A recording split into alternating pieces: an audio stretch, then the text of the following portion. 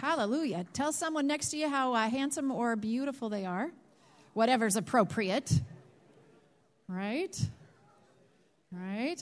And the ushers are coming down the aisle. If you did not get a starting point booklet, I'd love for you to put your hand up high in the air, and they will see you and eventually get to you. So they're working it. So keep that hand up if you have not gotten a starting point booklet. And anyway, welcome to church on Labor Day. And, I never could really figure out Labor Day. It's just, one of those things. I suppose we celebrate everyone who labors, right? And I labor. So happy for me, right? And I get a day off tomorrow.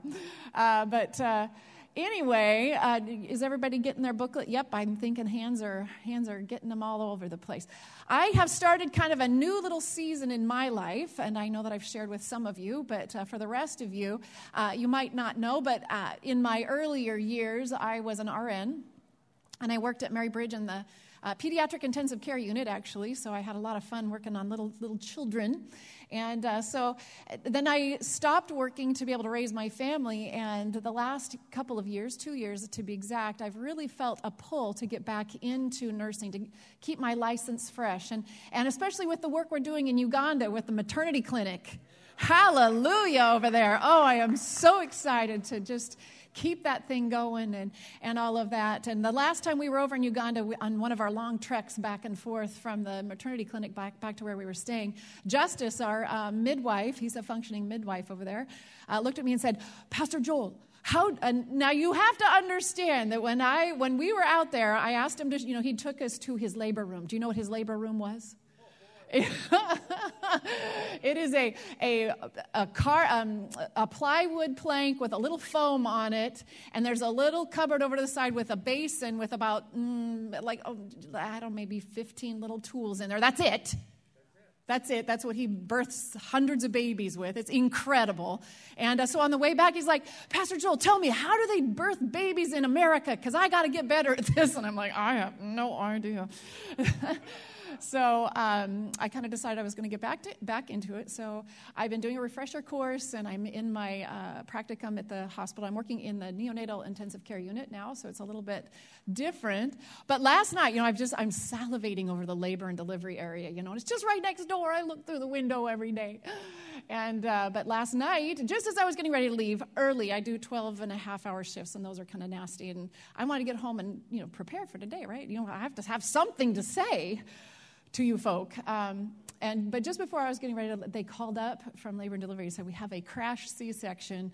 Send over whoever you got." And I'm like, me. So I got to go over there and be a part of this incredible moment of the C-section and pulled that baby. It was a placenta abruptio, so it was kind of bloody, and it was wonderful. I loved every second of it.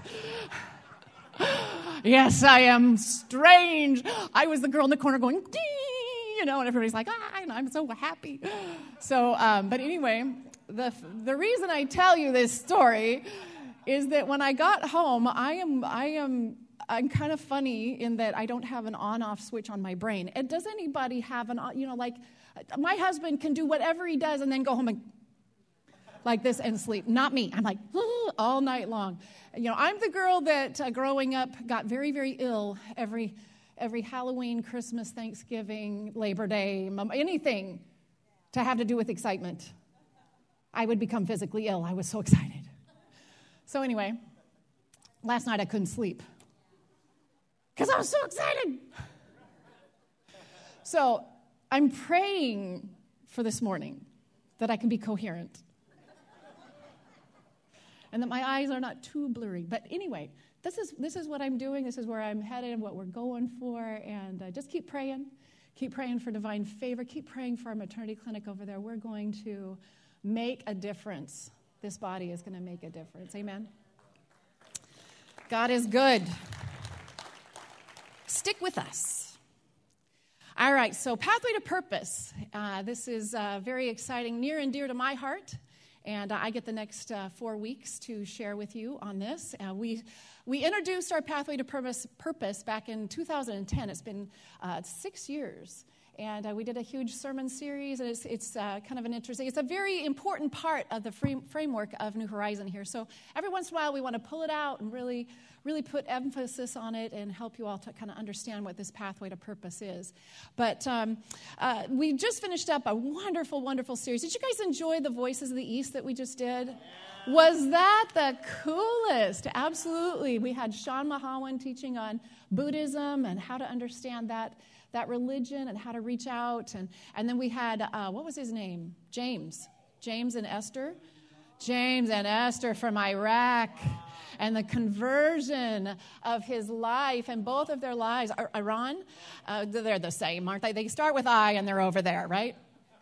It's kind of how I feel about Ohio, Indiana, and what are those other, Illinois? They're all the same. Anyway, wow, can you remember his testimony? And, he left out so many details. I wanted to run up and just say, and you guys, he told us. That man, they have, wow. I don't know if you remember in that slide presentation, there was actually a man up on the cross. And there was some parking lot lights kind of in the background of the picture. Did you remember that? Yeah. Yes? That was a pastor being crucified. In a parking lot. Yeah, it was not an Easter reenactment. It was real life. Amazing. Amazing. And then last week, we had, what was his name? I can't remember his name.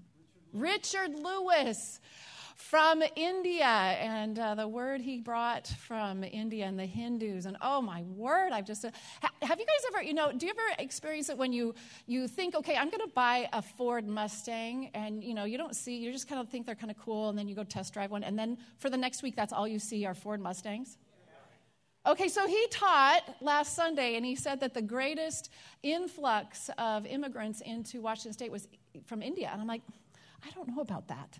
So then we went for a hike that afternoon up in Mount Rainier. Everyone was from India up there, every one of them.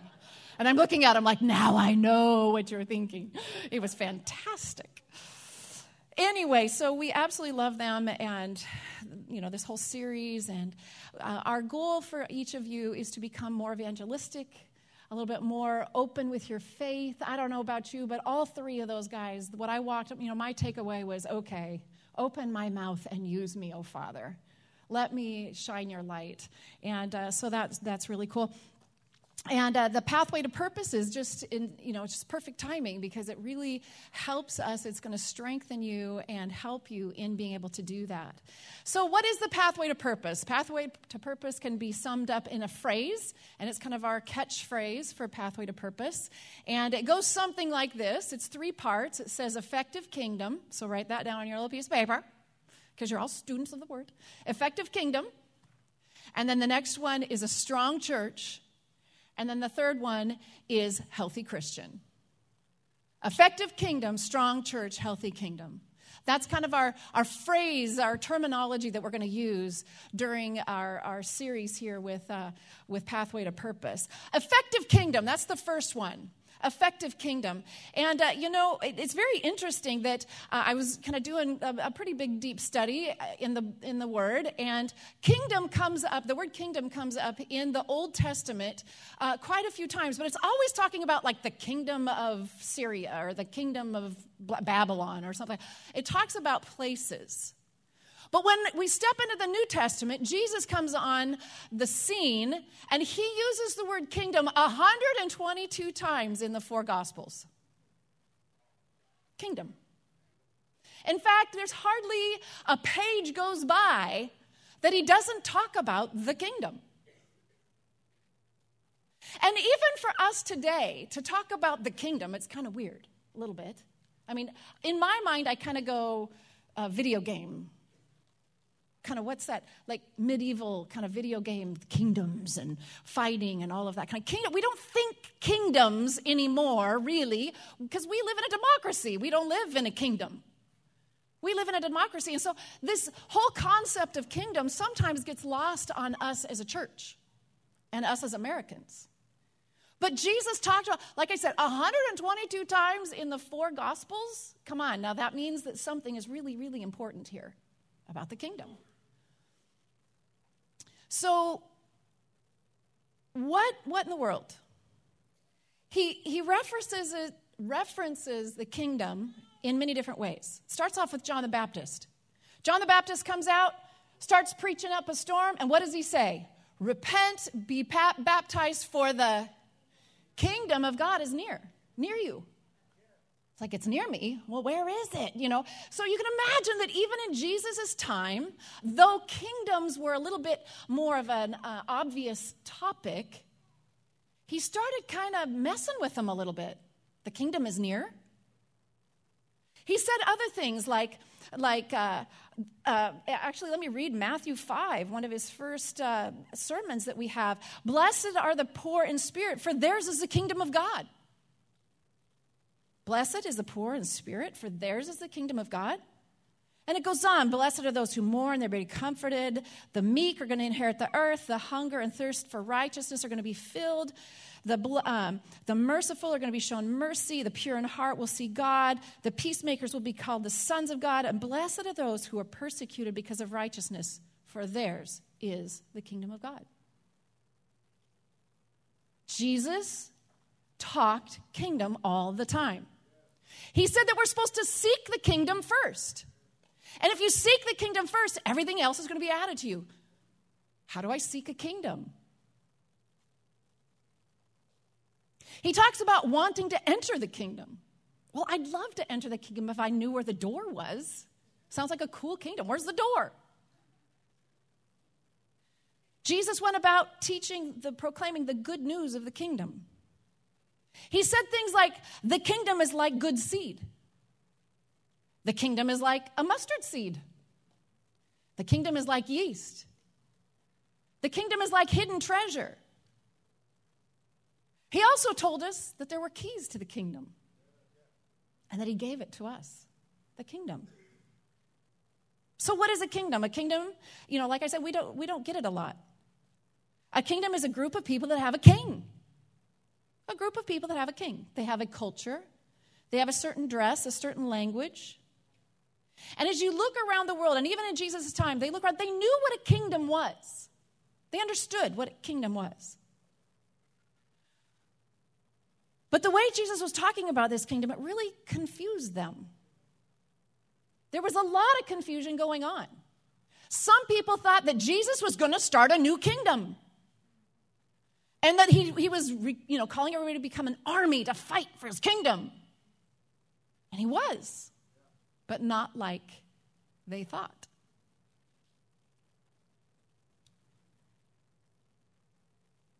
John 18:33, and I want to just kind of turn to there really quickly. We find Jesus at the end of his life, and he's speaking before Pilate. Him and Pilate are having a conversation, and Pilate's confused too. They've drugged this man before Pilate and said, crucify him. Well, why? Because he's calling himself the King of the Jews. And they have kind of a discussion. So John 18, verse 33. Pilate then went back inside the palace and summoned Jesus and asked him, are you the King of the Jews? Let's get this straight. Are you the King of the Jews? Tell me. Because then there's some traitor issues and we can take care of this business. Is that your own idea, Jesus asked, or did others talk to you about me? Am I a Jew? He replied. It was your people and your chief priests who handed you over to me. What is it you have done? And Jesus said, my kingdom is not of this world. For if it were, my servants would fight to prevent my arrest by the Jews. But now my kingdom is from another place. Things are becoming clear. Jesus is not here to usher in a kingdom of this world, a kingdom that we're used to. But now he's speaking about the fact that now there is a concept, there is a kingdom outside of this world that overlays on top of this world. So Jesus' kingdom is just as real as the kingdom of Syria, but it's not. It's very different. And the Bible begins to help us to understand through the New Testament that outside of just the regular kingdoms, there's two overarching kingdoms that affect every single person walking the face of the earth. And that is, it does not matter if you're American or if you're Canadian, if you're Iranian or Indian or whatever.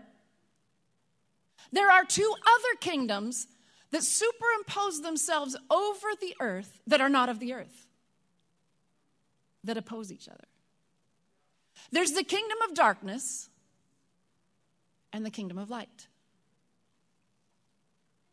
This is the kingdom that Jesus was talking about that's near. This is the kingdom that you have the keys to. This is the kingdom that is so rich and full. This is the kingdom for peacemakers. This is the kingdom for the righteous. This is the kingdom for those who endure persecution. This is the kingdom. The Jews really, like I said, they had a hard time. In John 8, verses 30 through 47, we find Jesus getting in a verbal wrestling match with the Jews. And he starts talking to him about, what kingdom are you from? And who's your father? And you're not of my father. And the Jews are like, yes, we are, because our daddy is Abraham. And he looks at them, no, you don't understand. This isn't about who your earthly daddy is. It's who is your heavenly daddy. And that determines what kingdom you're from. So out of these two kingdoms, there's always a press. There's always a press, and these kingdoms are two kingdoms you can't see, but you can sure feel them. It's kind of like wind. You can never see wind, but you see its effects. And these two kingdoms are directly opposed to each other, and they meet right here at this meeting point with every soul. Every soul across the planet of the earth is standing right where the kingdom of darkness and the kingdom of light meet. And they feel that pressure. You feel that pressure every single day of your life. You feel the push and the pull. And the incredible thing is that you have a will, a free will that God has put in you, and he does not force a single thing on you. You get to choose. Am I this or am I that? And there is no middle ground, and every soul has chosen either to not choose, they've chosen, or they've chosen which kingdom they are in. I can't express, and make this stronger. There's no not kingdom. You are in one of these kingdoms. You are in one of them. Every person you meet is in one of them. Every person you meet is right in the middle of that push and that pull, because both kingdoms desperately want your soul.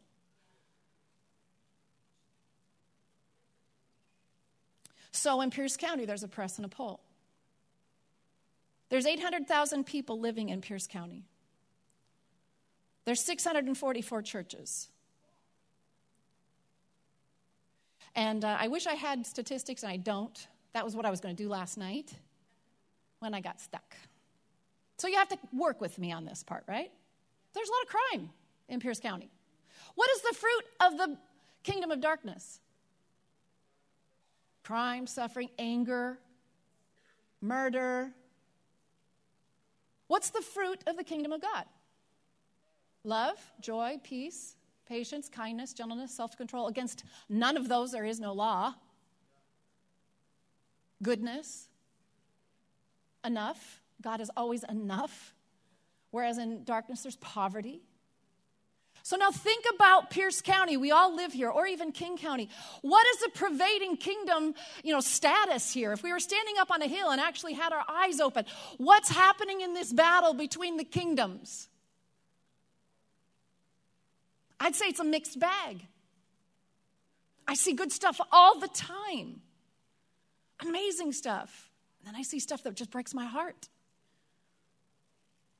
Absolutely breaks my heart. If you have two opposing kingdoms, the strongest one is going to win. Would you agree with me? The strongest one is going to win. And I have news for you. The king of our kingdom is stronger than the king of the kingdom of darkness. I have news for you. But not always in these kingdom pushes, if you're watching like from the physical, not always does the strongest king always at every moment of the battle, apparently win. There's a fight, right? I want you to read with me Colossians 2:13. Colossians 2:13. When you were dead in your sins and in the uncircumcision of your sinful nature, God made you alive in Christ. He forgave us of all of our sins, and having canceled the written code with its regulations that was against us and stood opposed to us, he took it away and he nailed it to the cross. Having disarmed the powers and authorities, he made a public spectacle of them and triumphed over them by the cross. I think our King won. I think our King won. 1 John 4:4. You're going to have to be quick with me. See all my little blue tabs? These are all the verses we're going to read. You got a lot of looking up to do. Ready? John 4:4. Now that one stuck to my hand. John 4:4. You, dear children, are from God and have overcome all of them, because the one who is in you is greater than the one that is in the world. Greater is he that is in you than he that is in the world. So put this in perspective of this push and this pull, and you in the very center of it. And I say, dear Christian, dear fellow New Horizonite, win the battle. Win the battle. Every fight you feel yourself up against, you might think it's you against it. But I am here to tell you that Jesus Christ already took that battle, nailed it to the cross, beat it, disarmed all the power that's in that thing, and you have the ability now to overcome. Oh, that was okay. You have the power to overcome. Yes, absolutely. So God's kingdom is the strongest kingdom, but it's not always the most effective.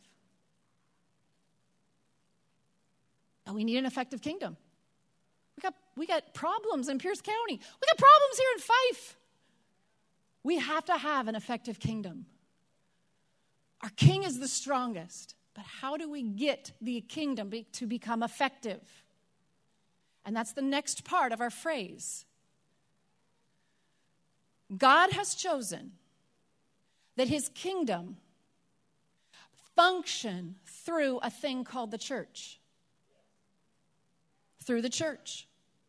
The church is the main form. It's the structure. It's the thing he put on this earth to make his kingdom effective. His church. And there have been so many things coming against the church. I've read books. The church is dead. The church is no good. The church is toxic. Don't go to church because they're going to be toxic. Don't do this. Don't do that. There's all this fight against the church in general. There are, I don't know what the statistics are for Pierce County, but there's a very large portion of Pierce County that believes in Christ, a very small portion that go to church.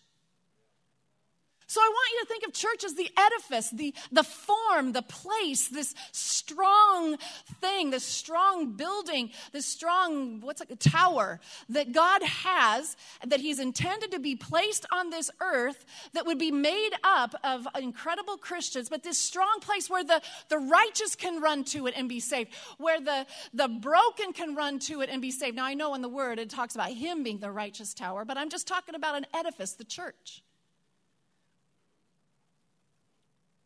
That's what it's supposed to be. The church set in communities, the light to the communities, the place where there's strength and provision to communities. Matthew 16:18 says, he's talking to Peter and he says, upon this rock, your name is Peter, and upon this rock I will build my church, and the gates of hell will not prevail against it. Every single community is supposed to have churches in it that are set there in the midst of this kingdom fight. And his intention that every single church would rise up, be strong, thrive, and nothing will come against it. Nothing from hell will come against it and destroy that church.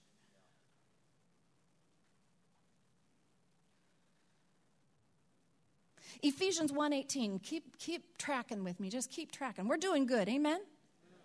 Ephesians 1:18. I hope I'm encouraging you because I love the church.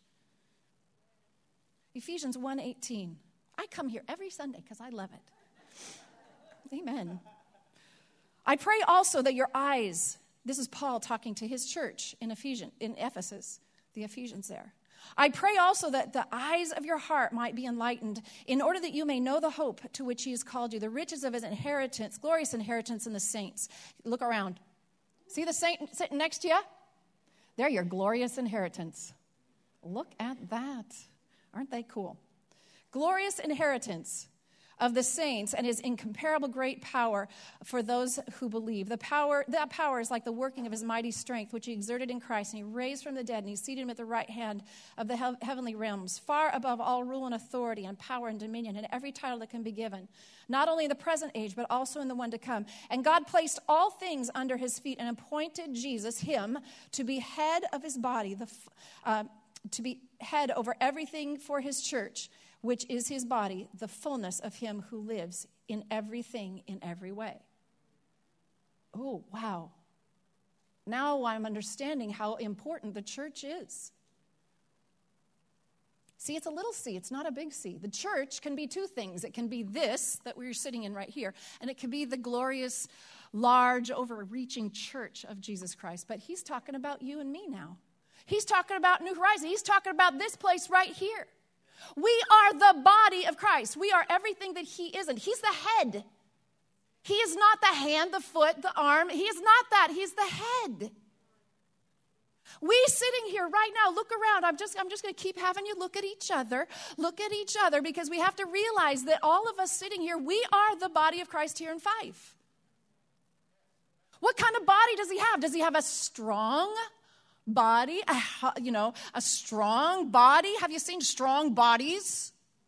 Oh, Austin is my weightlifting strong body, and he's always kind of walked with a swagger, and then there's ones that aren't quite so strong. They're maimed. Is the body, what are you laughing about? Is the body of Christ here in Fife strong?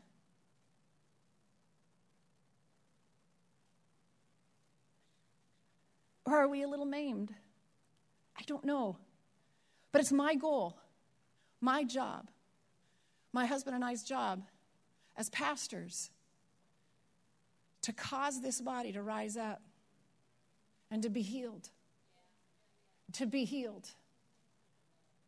To be strengthened in every single possible way.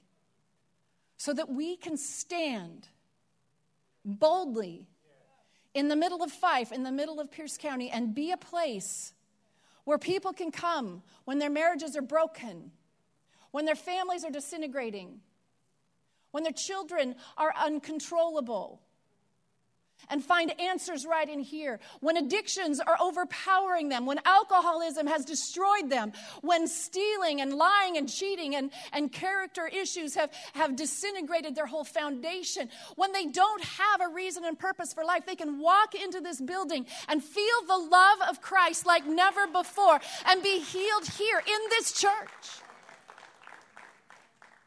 Church, I love church. I grew up in church. I slept under the pews of the church.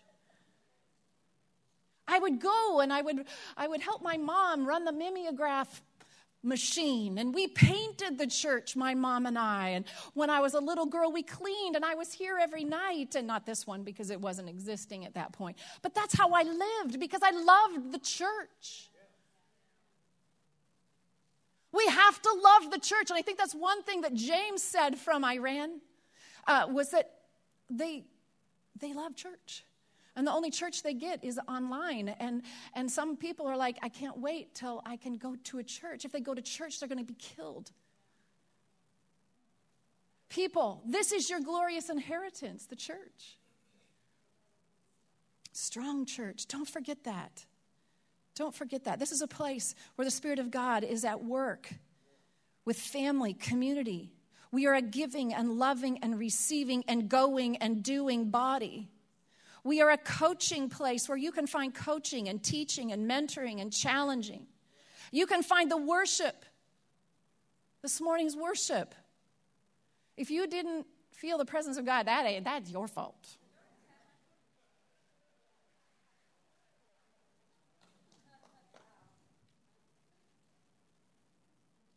The church. Okay, there's one problem with church. I will admit there is one problem. One. It's made up of you and me. That is the problem. You and me are the problem of the church. Right? Right?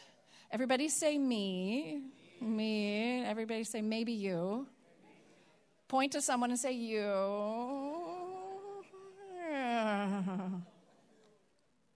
For you see that the sum total of every church and every community is the body of believers, those people who come. The church is not the building, the church is you. We have a building that the church comes to and becomes. So look around, you're looking at the Church of Fife. This is it. This is what the people, this is what the people of Fife are depending on to bring light to them. You. Okay, look around. Keep looking around. We are it. God's not going to send angels. He's not going to come down himself. You are here. You are you. You are the church. There's a couple of other churches in Fife, but one of them is Korean. They can't speak English. They're not going to reach a lot of people. The other's the Catholic Church, and they're doing a pretty good job. I'm not going to bash them. And then there's us. There's us. Yippee! So we're the sum total. And it's unfortunate that we are either going to make God's name famous in Fife to the people of Fife, who are right now, right this second, within a mile to, I could throw a stone, and I won't, but I could. Well, maybe not a stone. Somebody in this room could probably throw a stone and hit, mine would go like that. I am a terrible thrower. But do you understand? I could go out and yell and people would hear me, and they're not here. But they're needing Christ. And that's what we're here for. And I am determined to give every single ounce of my life and my energy into being a very, very strong church so that the kingdom of God, at least in my little corner of the world, is going to be effective.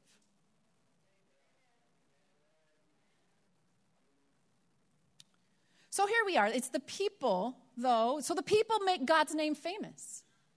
The word talks about that. You are to make God's name famous.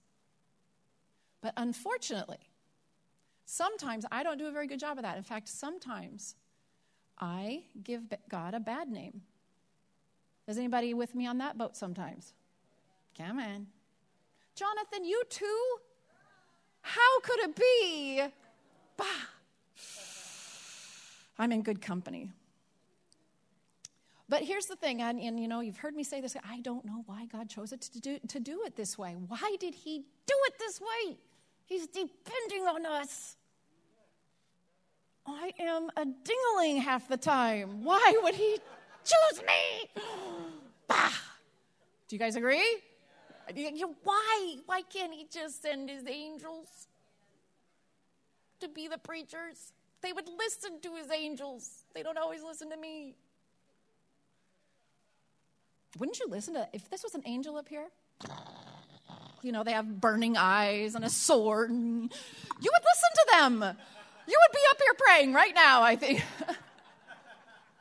But instead you get me with all of my craziness and dumbness and blah, blah, blah.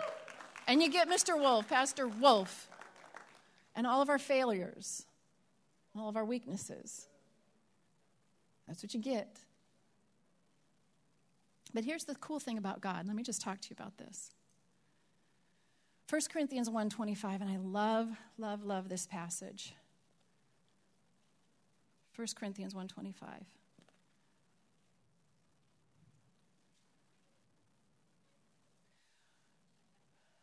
For the foolishness of God is wiser than men's wisdom, and the weakness of God is stronger than man's strength. Brothers and sisters, think of what you were when you were called. Not many of you were wise by human standards. Not many were influential, and not many were of noble birth. But God chose, aren't we glad that God chose the foolish things of this world to shame the wise? God chose the weak things of this world to shame the strong. He chose the lowly things of this world to despise, and the despised things, and the things that were not to nullify the things that are. People of God, that's you. You might not be the strongest. You might not be the wisest. You might not be the coolest. You might not be the smartest. You might not be the holiest. You might not be the most amazing. You might not even be an angel. But God has chosen you to shame the wise and the strong and the so-called holy of this world if he can work through you. When we went to build this church, the one you're sitting in right now, 12 or 13 years ago, at first we had a huge church. It was strong and mighty. We had about 400 people meeting over at the community center. We were going to beat the snot out of the devil in Fife. Anybody there with me? Remember those days? And then we went through some rough times, a few rough patches. And this church shrunk down to 125 people. And we found ourselves up meeting in Faith Family Church on Saturday nights. We lost our financing. We lost, because of all sorts of stupid things, we lost our financing. We had legal battles. We lost our building permits. We lost it all. And we lost a lot of people. And we could have quit right then. Because I'm telling you what, my apologies to you sitting here that were with us at that point, but we were a ragtag bunch of people. It was scary.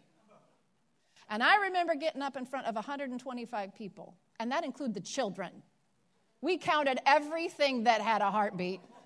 I'm telling you what. So probably in that sanctuary, there was probably only about 60 or 70 people.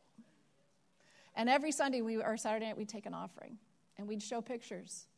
And then we'd say, okay, people, tomorrow we're meeting down there at the property, and we're going to tie steel. And they'd come. They'd bring their kids. We all brought our kids.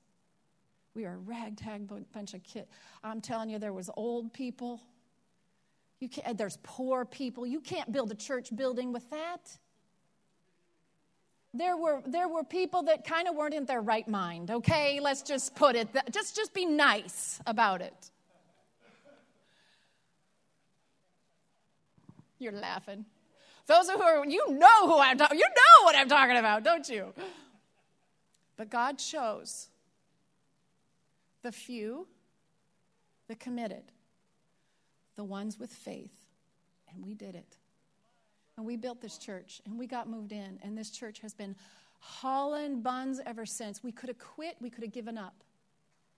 But God uses the broken, the foolish, the weak. All he needs is a church of people.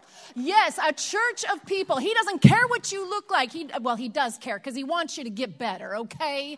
But he doesn't care what you look like, what you are, what you've done, where you've come from, what you think, all of that kind of stuff. He just says, get your buns to church, to where I can reach into you and change you, and where I can bond you together with others that are a lot like you, and maybe you guys can love each other, and maybe you guys can encourage each other, and maybe you guys can become family, and maybe you can show the people of the community what I'm like. Maybe you can show them what my heart is. Maybe you can, because they're not hearing my voice right now. They need you to come. They need you to touch them and touch them and touch them and care. Effective kingdoms need strong churches. And how do you get a strong church? Well, once again, it's down to you and me. He needs healthy Christians. And what I'm trying to tell you through all this here is you might be sitting here going, I'm not very healthy. God's okay with that because he's the master healer. He is the master changer. He loves to take that which is not. Do you remember that, the last of that? That which is not. I'm not very smart. He likes to take what you are not and turn you into what he wants you to be. You might say, I am not very whatever. I can't talk to people. I'm not very eloquent. Yeah, well, he likes to take what's not and turn it into what he wants it to be. He needs a church filled with healthy Christians. It all starts with us. So, this is why we have a pathway to purpose. Back to the beginning, right? So pull out your starting point booklet. So what we have in place here at New Horizon, what we are really set in doing is to, after we've done this whole long, huge tirade here of effective kingdom, strong church, healthy Christian, is to now take you right where you're at and start working the other direction. I want to take every single person in this body, every single one of you sitting here. If you will commit to becoming a strong Christian, then this church, or a healthy Christian, then this church will become strong and the kingdom will become more effective. Do you understand what I'm saying? So the pathway to purpose is meant to do that. And the first booklet or the first icon in the pathway to purpose is the starting point, the cross of Christ. That's where we all start. That's where the playing ground becomes level. If you're a millionaire or a poor person, if you're a man or a woman, if you're Jew or Greek, if you are whatever, there is no separation in Christ. And when you come to the cross, we all become equal. And coming off of our last, the Voices of the East, talking about evangelism, talking about leading people to Christ, talking about being vocal with your faith, I need and want every Christian in this church to understand salvation. Can you articulate salvation to someone? And I want you to really think right now, can I? Maybe the reason why we are not being quite as effective is because we don't understand it. We can't articulate it. We know it, and I am saved. But can I articulate it? And I would say pretty much everybody sitting here has come to the cross and accepted Christ. And so I'm not going to have a big altar call here, but I'm going to challenge every single one of you Christians sitting in this room. Can you articulate salvation? If someone came up to you and said, please, I know you're a Christian and I desperately want to become one, can you tell me how? Could you do it? Some are yeah, and some are like, Jesus, don't send them to me. Send them to him. The one that said yes. Okay, so I want to change that. You want to change that? You want to grow? You want to become more healthy? Okay, so I have a challenge. This booklet, if you'll look at it, it'll take about 1 to 2 hours for you to read, and I want every single Christian in our church to read it.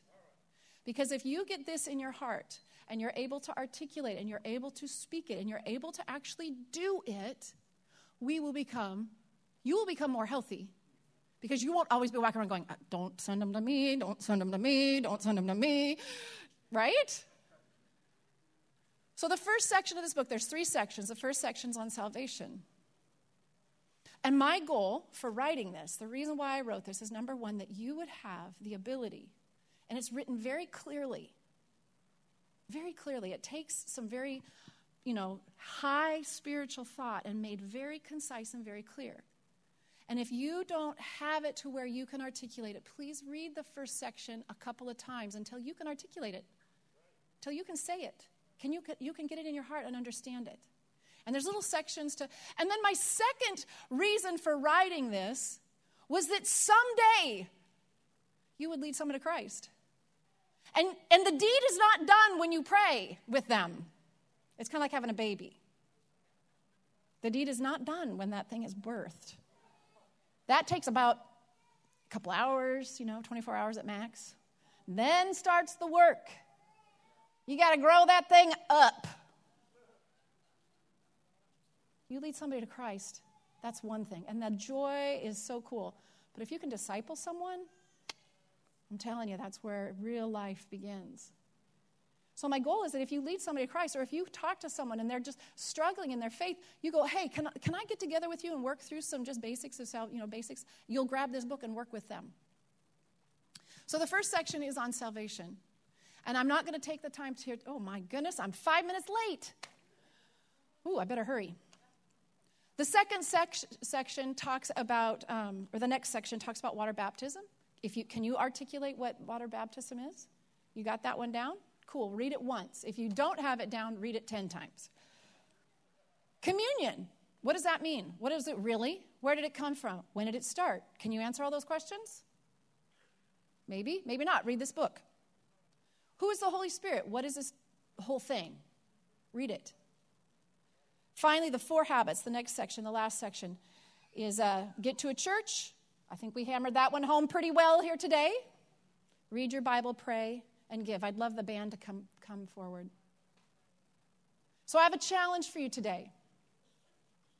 And if Mandy is here listening, I have permission from Pastor Wolf to do this. I don't think she knows this yet. But here's my challenge. He's laughing. Take your booklet home. Do not throw your booklet away. It will break my heart. Jesus knows where this booklet goes. Do not throw it away. But this week, I challenge every single one of you to read it. Read it once, read it twice. If you're married, sit down with your spouse and read it. With your kids. You might have to, depending on how old they are. If they're kindergarten, you might have to, rework it a little bit. But I challenge you, read it. And if you come back next week with your booklet and it's filled in, we are going to have pizza after church next week. Available for sale. At a high price, $10 a slice. For all of you who don't read your booklet. But if you bring back your booklet and you've got it filled in and you present that to the window, you can have pizza for free. What do you think? Good idea, huh? I was going to give y'all books to, because that's kind of like my love language is books. And Dwayne's like, no, we got to do pizza. So this is what's going on. Let's all stand. Thank you for enduring. I love my church. I love my church. I love my people. You are my glorious inheritance. I don't have a whole lot in the bank account, but I got you. You laugh, but it's truth. I don't have a whole lot in my bank account, but I got you. And I treasure every single one of you. You are made in God's image. When I look at you, I look at Jesus. I could cry right now. If I wasn't planted in the house of God, I wouldn't have you. I'd be lonely. I want you to throw your hands up in the air right now. We're just going to end in some prayer. Father God, say after me, Father God, make me a healthy Christian. May I make your name famous. May I not bring you shame. Father God, change me. I choose now to forgive. I throw bitterness out. Anger go. Negativity go. Poverty get off of me. Divorce get off of me. Anger get off of me. Rejection get off of me.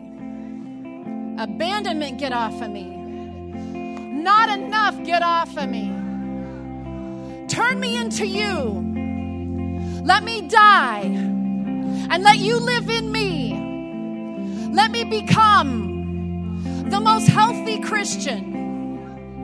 And as I come together at New Horizon, God, I pray this church to become strong, this church to become mighty, this church to become effective, this church to be the light in Fife.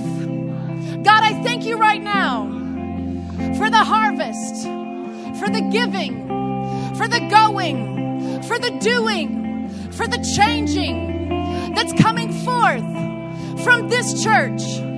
I pray for every church in Pierce County. Be strong, church. Be strong, church. Be strong, church. Every believer be strong in Jesus' name. And now I say, Kingdom of Heaven, come. Kingdom of Heaven, come. God, I pray the kingdom of light becomes effective in the push and the pull. Lord God, I pray that the kingdom of light today in our generation, in our nation, becomes strong and effective in Jesus' name, in Jesus' name, in Jesus' name.